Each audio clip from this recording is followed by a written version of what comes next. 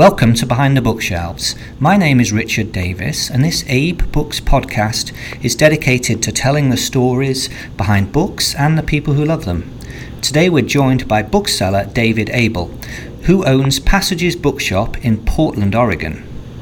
Passages Bookshop is an open bookstore. It specializes in unusual, fine and rare books and graphic art, focusing on poetry, modern art and literature, fine printing and artists' books.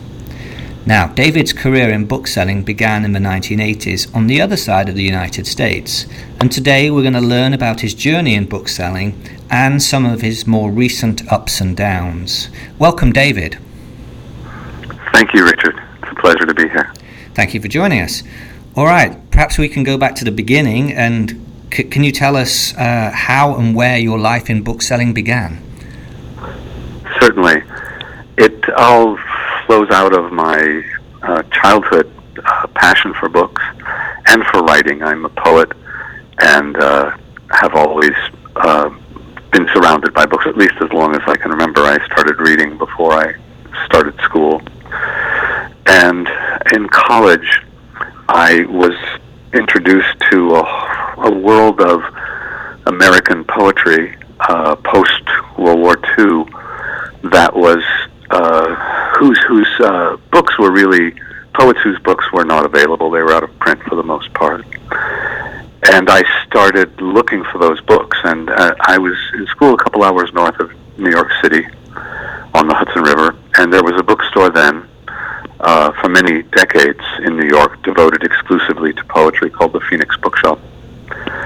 I started visiting the Phoenix Bookshop, getting their monthly catalogs, buying books by mail when I could afford them on my student budget. And then one day, I was in the little used bookstore in the basement of the library, and I saw a book on the shelf for a quarter that I'd seen in the Phoenix Bookshop catalog for $150. And it was a light bulb moment. I bought that book, I took it to New York, I sold it to the owner of the Phoenix. He sort of wrinkled his nose. It didn't have a dust jacket. It had a date in ballpoint ink on the title page that someone had written. And he said, well, we'll assume it's a review copy because that's around the publication date. But he gave me $40 for this book I'd paid a quarter for, which I turned around and then spent on books of poetry. Well, in that moment, I was converted, and I started buying books to sell them to the Phoenix to support my book buying habit. A number of years later, with a few adventures in book selling that didn't quite pan out, I started setting books aside and thinking instead of just scouting and turning them over, I would find a way to sell them directly myself. It took quite a few years before I figured out how to do that. But in the mid-1980s, living in New York City, I stumbled into a cache of books. It was a gigantic underground storage space full of books. It's a whole story in itself. We could do an entire podcast on the story of this.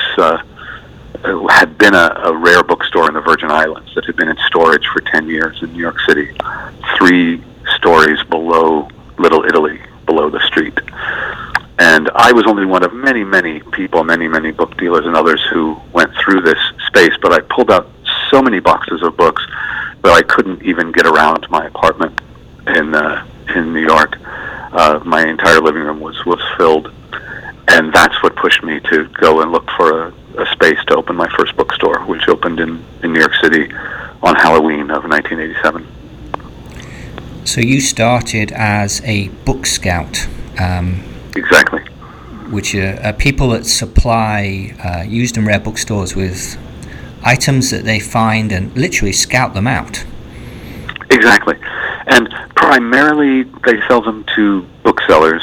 Occasionally a scout will make finds that go directly to auction or will have some personal contacts, but primarily they're people who booksellers depend on as a sort of additional army of people out looking at yard sales and in thrift stores and in all manner of places. And some scouts become legendary. the writer Larry McMurtry was a bookseller pretty much all of his life. When he was in college, he worked in a very fine bookstore in Houston, and then he had bookstores in the Washington, D.C. area and Tucson and elsewhere. But his main location in Archer City, Texas, called Booked Up, is still there. He was a legendary scout. He would follow trails. He would learn that a particular publisher had spent time in the city, and he would go and snoop around and try and find traces. And another more recent, very well-known scout was a man named Martin Stone, a British writer and bookseller who was there's in fact a tribute to him, a book about his activities as a scout. So that's how I started with scouting. Right, so you started with an open bookstore in New York City, but your first iteration of Passages was actually in Albuquerque. How did you end up in Albuquerque? Well, that first store in New York was called the Bridge Bookshop, after the Brooklyn Bridge and the Hart Crane poem. Right. And it lasted a couple of years, but it wasn't viable economically. And I also got married in the interim, went back to work. I worked for another bookseller, Steve Clay of Granary Books, and that's where I really began to learn about fine printing and contemporary artist books.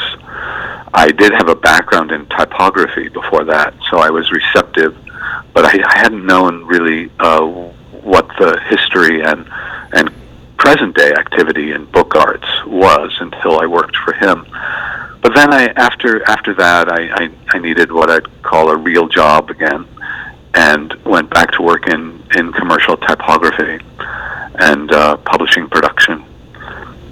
My wife and I decided to leave New York. Like many people, I was working so many hours in New York to be able to afford to be there that I didn't have any time to enjoy any of the reasons I wanted to be in New York.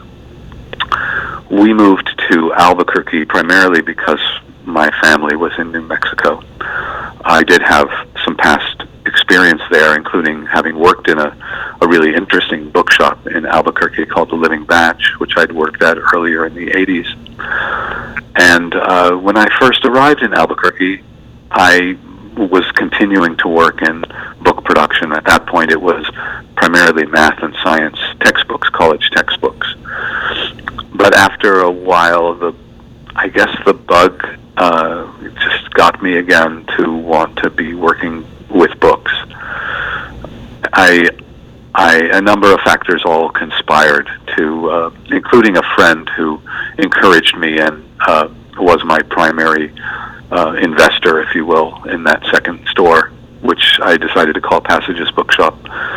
It was my first, it was the beginning of working with artists, working with people who make books, in addition to having out-of-print and rare poetry and art. I also had exhibitions of artwork by people who made books, and I continued something I'd begun working for Steve Clay at Granary, which was visiting rare book librarians, special collections in universities and some museums, and selling those books directly to them, these contemporary handmade books and artist books. So perhaps we should just define what artists' books are. So I'm thinking they are where the book itself is the medium and the book as an object is considered to be a piece of art. That's essentially right. There are competing definitions and multiple strands of history and tradition that come together in what people refer to as artist books now.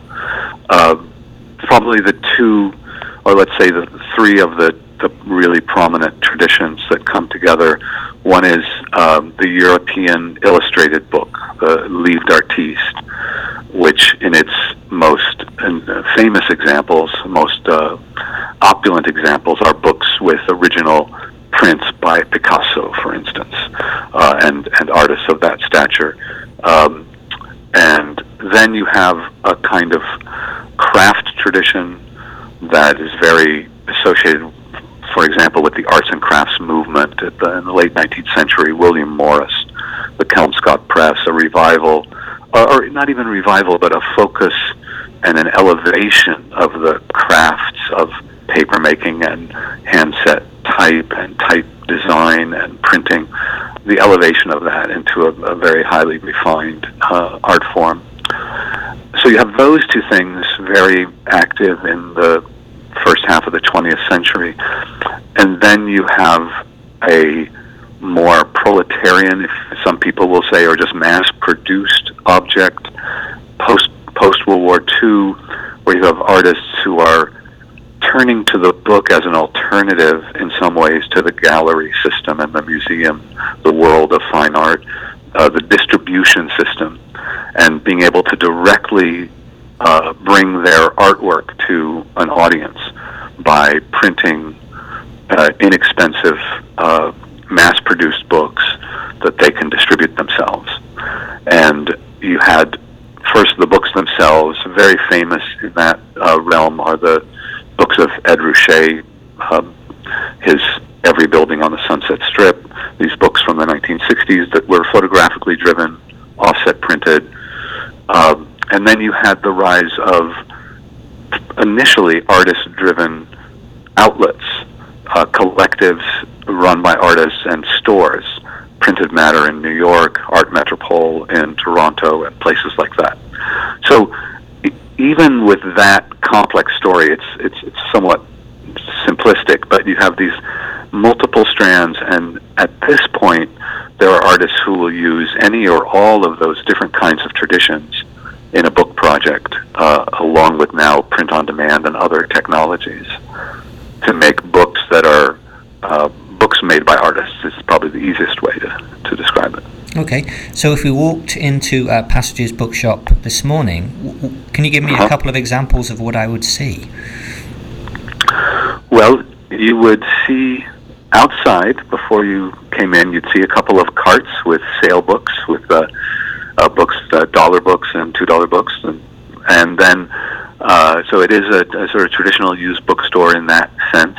But once you came in the door, you would see tables and display cases with rather unusual books, books on avant-garde art, books of contemporary poetry, and then in the display cases, handmade books, books with original prints, objects that are really more like sculptural objects, but are made by people who make books that involve text in one way or another. Books with original photographs and prints and things like that. You'd also see an entire wall of poetry, from very inexpensive books to books that are hard to find, signed, inscribed, out of print. There's a wide range within the fairly narrow area that I'm most interested in, but it's still quite a range of kinds of books and price points for the books too. So you're in Portland, and most people in North America know Portland to being the home of Powell's, which is a behemoth of a bookshop. Yes. So how do the other bookshops in this city fare when it seems like that city is dominated by this one big bookshop? Powell's is certainly an outsized presence. It used to be, I'm not sure if this is still true, but it used to be that Powell's was the second most visited site in Oregon for people who come to Oregon. There's this very famous waterfall in the Columbia River Gorge, the Multnomah Falls, and then after that, Powell's was the number 2. So it's really very much associated with Portland. They have multiple stores. Their main store is an entire city block. So it's a very big business. I think that it can have a very positive presence for other booksellers in that people come to town to look for books, and people who live in Portland buy a lot of books. I can't very well speak to what it's like for someone who's trying to sell new books. That's a different market and a different kind of store. There are other small neighborhood and independent booksellers in Portland who sell new books, and they do seem to do well. aren't very many of them, and there are fewer now than there were when I moved here 20 plus years ago. So is there a connection there? Someone who's in that business would need to address that. I don't know. But I know that in the last few years, after something of a downturn with a number of used bookstores closing, there have been quite a few new stores opening in the last couple of years or few years. So I'm encouraged by that, and I would say in general, I think we get a little bit of a coattail effect from Powell's if people are curious to know, well, besides Powell's, what else is there in Portland in terms of books? So having sold on both sides of North America, both coasts, do you think there's a difference between the East and the West in terms of book selling? I think there is. I think there are two primary drivers to that. As a used bookseller, the one enormous difference is just the availability of interesting books and interesting personal libraries on the East Coast is just unparalleled. You have 200 years, more than 200 years head start, and not only a longer time, but because for so long it was very much the intellectual, financial, and capital, the wealth of private libraries that over time eventually make their way into the market is extraordinary on the East Coast. It's not quite the same out here. So that's one big difference. But then in terms of book selling, I would say it's a reflection of the differences just in the culture. People do live their lives differently on the West Coast. I don't know if I live here, if I stay here the rest of my life, I don't know if I'll ever really quite understand the West Coast social vibe. I still after more than 20 years here feel like I stick out. So people have a different. They don't have quite the same sense of urgency, and that is what draws a lot of people to the West Coast who didn't grow up here. Is that the pace is different? It's not quite so manic. And that's both welcome and also I miss it. I'll always miss that. So one has to adapt to a little different way of marketing the books, a little different kind of sense of what time means in terms of how long it takes people to sort of fulfill things that they suggest that they might be interested in or do. Those are the primary differences. I think there's also, of course, a different history even in printing and bookmaking. And one thing I will say is that the only entirely unbroken craft printing tradition in the United States is the Bay Area. There was really quite a break in the early 20th century in the traditions of printing with the advent of offset and some other social changes. And the one place where there's really never been a break in fine craft printing is in the San Francisco Bay Area. Right. I was driving yesterday and I saw a bumper sticker in front of me which said, "Keep Portland weird." Yes. Which it's sort of a famous motto that has now been kind of adopted in many other places. But. Yes. So back to your shop. You're also telling me that you stage events as well. I do. I've always been involved in organizing primarily literary events, but also other kinds of events, even beginning in college and very much continuing in New York City and then Albuquerque through my bookstores and then independently in other kinds of venues, poetry readings, book launches. I have art exhibitions in my store, which is also functions as a gallery. So there are openings and lectures associated with the exhibitions. But I've always wanted to do other things. I've been personally involved as a performer in theater and interdisciplinary performance and other kinds of work like that, recordings in New York. And so I've always wanted to somehow include that. In my little tiny little shop in New York, I had solo music performances by downtown musicians, people like Elliott Sharp and Sam Bennett, Davy Williams.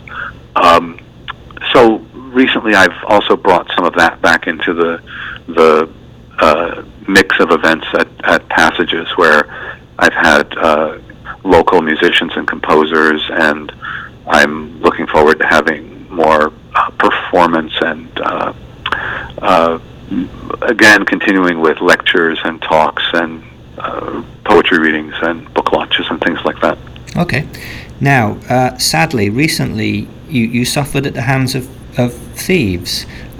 Could you describe what happened and what you lost? On the morning of January 2nd, I got a call from the police that there had been a break-in at the shop. Someone who works in the building, it's an apartment building with some retail stores at the ground level. Someone who works there very early in the morning had noticed my back door into the parking garage open, but my car not present. They came around to check and found that the store had been broken into sometime in the middle of the night, January 1st. Persons, I think almost certainly more than one because of how much they took, forced their way in, forced open the door, and proceeded to take books from, I have 5, is that right? 5 glass display cases. 3 of them they smashed the glass. 2 of them they didn't have to. They weren't locked. And they took close to 100 books exclusively from the display cases. They also took the store's cash and cash box. It was devastating, and it was quite a shock to see the entire floor of the store littered with broken glass. Now, what is it? I guess it's over a month later, and having vacuumed a dozen times, I'm still finding glass fragments. That's what happened. And I immediately began to try to reconstruct what was missing, what was taken. I don't have a complete inventory. The inventory changes all the time. To the degree that I was able to, I created a list of about 2/3 of the things that I knew had been taken, which that list was immediately circulated to booksellers in the region and antiquarian booksellers nationally, and Powell's, of course, and the police. None of the books have turned up so far. So that list is on your website. It is. What should someone do just generally, if you're ever offered a stolen book or a book that appears suspicious? I think that there's a somewhat standard protocol. The first and most important thing is, of course, don't put yourself in any danger. So don't confront someone that you think might, possibly be dangerous in that way. Obviously, unless you're absolutely certain, don't sort of accuse someone.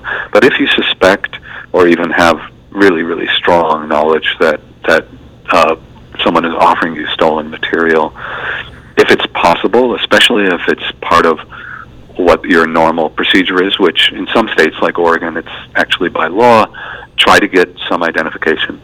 Explain that, in order to buy used material, you have to have identification. If you can stall, if you can say, I need to do a little research, can you come back in an hour, or can I hold on to these for the day, or whatever. If you can stall and document the material, take photographs of the books, and if you do have information, whether you still have the material or the people are still present or not, call the police. Okay. That's sort of the best you can do. I do hope they turn up. Thank you. Now, the story isn't over. Someone quite famous telephoned you out of the blue. Could you also explain what happened there? Yes, a couple of weeks after the break-in. I should begin by saying that the response to the news was entirely out of proportion to anything I would have possibly expected. I posted the news about the break-in on Facebook, and in very short order, the post had reached 17,000 people, which is about 17,000 times what I would have expected. And so the word spread very widely. And 2 local newspapers wrote about it, a local monthly magazine wrote about it, 4 television stations came to the shop, 2 stations ran stories on their programs, and the others put it on their website. So it was publicized quite broadly. The first story, the first Oregonian local newspaper story by Doug Perry, began with a paragraph where he listed 4 books that he had just pulled off of the list on my website. And so the first paragraph says, Carlos Castaneda, The Adventures of Don Juan, Alan Bloom, The Republic of Plato. He lists these books, and one of the books he lists is The Complete Patti Smith. Well, I got a call a couple of weeks after the break-in from someone who said they were somebody Smith in New York. It didn't really register who it was, and I thought, what does this person want? And they said they had read about the break-in, and then they said, I saw that one of my books had been stolen, and while I can't replace the Warhol that was taken, I thought I could send you some of my books, some signed copies of my books. And at that point I realized that it was Patti Smith calling, and I was speechless. That's beautiful. So Patti's a famous bibliophile. If you read Just Kids, she recounts her early days in bookselling, where she's working in several of the New York City bookstores. Yes, and she is, of course, an author as well, a National Book Award-winning author. Yeah. And throughout her work as a writer, as a musician, as a lyricist, and I guess you could say as a bookseller, she's always promoted the books and authors who have meant a lot to her, whether it's Rimbaud or William Burroughs or others. So it's not a arbitrary gesture. She described it as a neighborly gesture because of her love of bookstores. Yes, yeah, I can understand that. Okay, well, I do hope that it all works out. So our final question, which we asked to all our guests, and that is, what book or books are you currently reading? I am a very promiscuous reader. I'm always reading many things, and this is probably not that uncommon among your guests, but I always have piles sitting next to me on the sofa right now, or 4 big piles. So I'm always in many books at once, and I have a tendency to come back to books after a long time that I don't finish, or sometimes never. But I'm reading a number of things right now. I'm reading Thoreau's journals, selections from his journals, because they're 14 volumes and 7,000 pages altogether. And I'm reading Walden in concert with the journals. I also found that because the world of Walden and of the journals of early 19th century New England was such in a way, kind of alien world, that I needed a counterbalance. So I'm also reading Victor Klemperer's I Will Bear Witness, which are the extraordinary diaries in Germany during the rise of Nazism. He was a professor of Romance languages in Dresden, Germany, and gave testimony to all the changes in daily life and the changes in language. I just finished another memoir with photographs and letters by Lucia Berlin, an extraordinary short story writer who's, after more than a dozen years after her death, became a sort of overnight sensation when her collected stories were published by Farrar a few years ago. That book is called Welcome Home. I have a little obsession with the French Revolution, and I'm reading a couple of books specifically on the historiography, the interpretation of the French Revolution by a historian named Francois Furet and Eric Hobsbawm, the British historian. And last but not least, because it was the anniversary last month of his death, of the day that he hung himself in Paris, I've been rereading the poems of Gérard de Nerval, the early 19th century French poet who was a great inspiration to the Romantics and Surrealists. That's quite a selection, quite a varied selection. Yes, when people walk into the shop, they look around and they say, "Oh, it's," people who know me, they say, "It's kind of like being inside your head," and that's the way my reading goes. So goes my reading, so goes my store. Well, that's good. It's a mirror version of you. All right. Okay, that's all we have time for this week. David, many thanks for joining us. Thank you so much for the invitation. It's really been a delight. Lovely, thank you. I do hope those books are recovered. So you can visit Passages Bookshop at 1223 Northeast MLK in Portland. MLK is Martin Luther King. They are open Thursday through Saturday from 12 noon to 6 p.m. or by appointment or by chance. We hope you enjoyed the show, and we'll see you again soon. Thank you.